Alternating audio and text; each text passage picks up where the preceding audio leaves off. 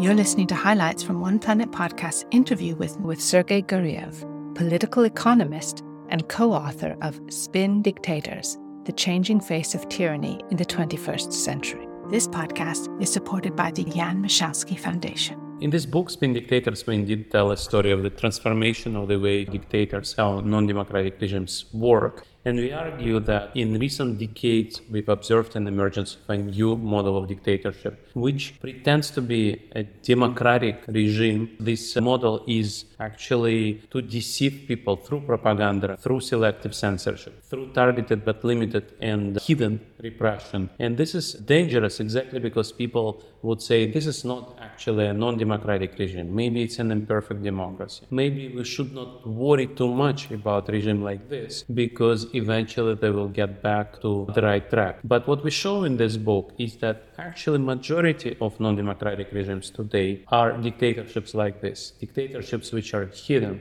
deniable, manipulating, rather than openly repressive, using terror against their citizens. And in that sense, the main danger here is that we don't understand that these regimes are actually enemies of freedom, and we really need to understand how they work and how to stand up to them. The visual differences that are very clear. Actually, the dictators in the 20th century would use military or paramilitary uniform, being generals who served all their lives in the armies, or being civilians who would put on paramilitary or military uniform to project brute force and fear.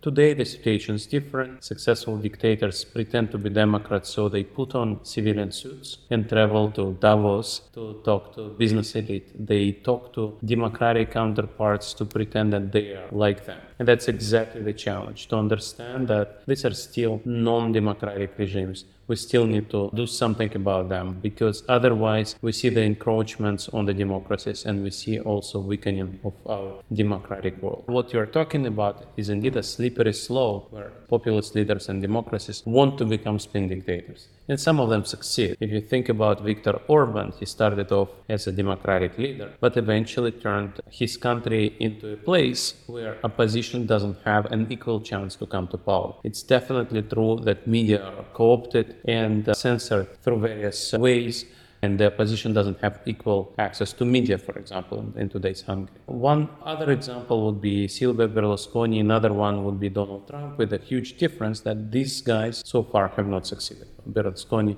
is deceased, but Trump will very much try to come back.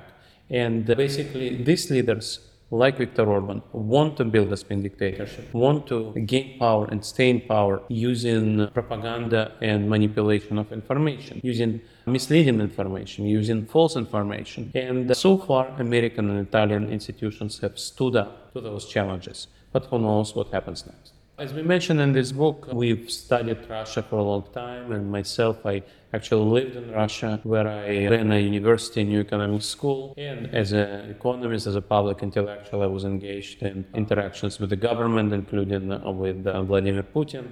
And there, of course, the situation was that Russia was already a non-democratic country, meaning that it was a country where elections were not free and fair, and partial censorship was already in place. Yet, in those years, we could actually express ourselves openly, not on national TV, but at least in newspapers and on radio. And that eventually brought me into trouble with Vladimir Putin, who at some point suggested that I talk too much and I should not be in the same country. He's never expressed that clearly to me. He passed this message through various common friends. I was also interrogated, my office was searched, and at some point, high-ranking common friends told me, look, you shouldn't be here. And I bought a one-way ticket for the next day and just left. How do we reinvent our democracy? And indeed, the model where you have representative democracy, then once in 4 years you vote and delegate, this is a model which is much better than dictator. People criticize Western democracies, but as somebody who lived in a non-democratic country, I would tell you that I'm not surprised that people don't move from US to Russia, right? I'm not surprised that people don't move from Europe to China. It is better. Life is better in democracy, even if you have criticism. But there is a major problem here, which is when you vote, do you actually invest in thinking about who do you vote for? And the answer for that is most people remain ignorant about the programs of candidates, about the problems of the society. And so we need to engage people more in deliberation over problems like this.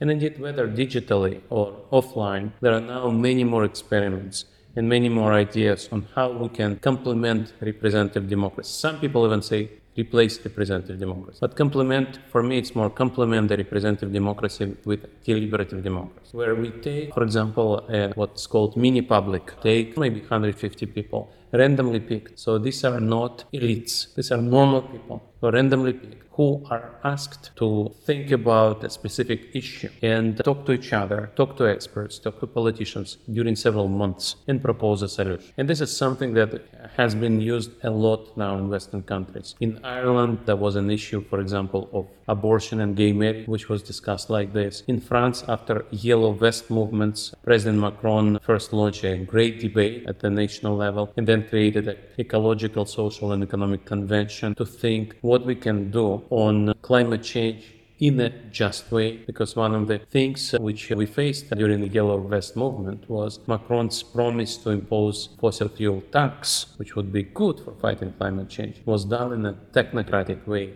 without thinking about people who are left behind, without thinking about distributional consequences. And this is again something which populists would pick up, pointing how elites are disconnected from the public. And so we need to involve everybody in this discussion. And I would say that luckily we've now seen that mechanisms, experiments like this can work. And of course, digital technology can do even more for this because it's cheaper to launch deliberations online and you can involve more people. There is research which shows exactly what you've said. Populists do not deliver on their promises and then tries to undermine checks and balances, tilt the playing ground field in their favor so they can hang on to the office and not step down when they're voted out. And so this is actually the rule rather than exception. We talked about Viktor Orban. You can also think about not just Putin, but also Erdogan. All these leaders who managed to do that, most of them become spin dictators, but all of them try to keep the power in a non-democratic way. Why? Because they cannot deliver. Why can't they deliver? Because they hate the elites, they hate the competent advisors, and they also undermine checks and balances. And for economic growth, checks and balances are important. You do need independent regulators. You do need independent central bank. You do need independent courts, and you do need separation of powers. This is what populists don't like. They say separation of powers, unelected regulators. These are the technocratic elites who don't care about you.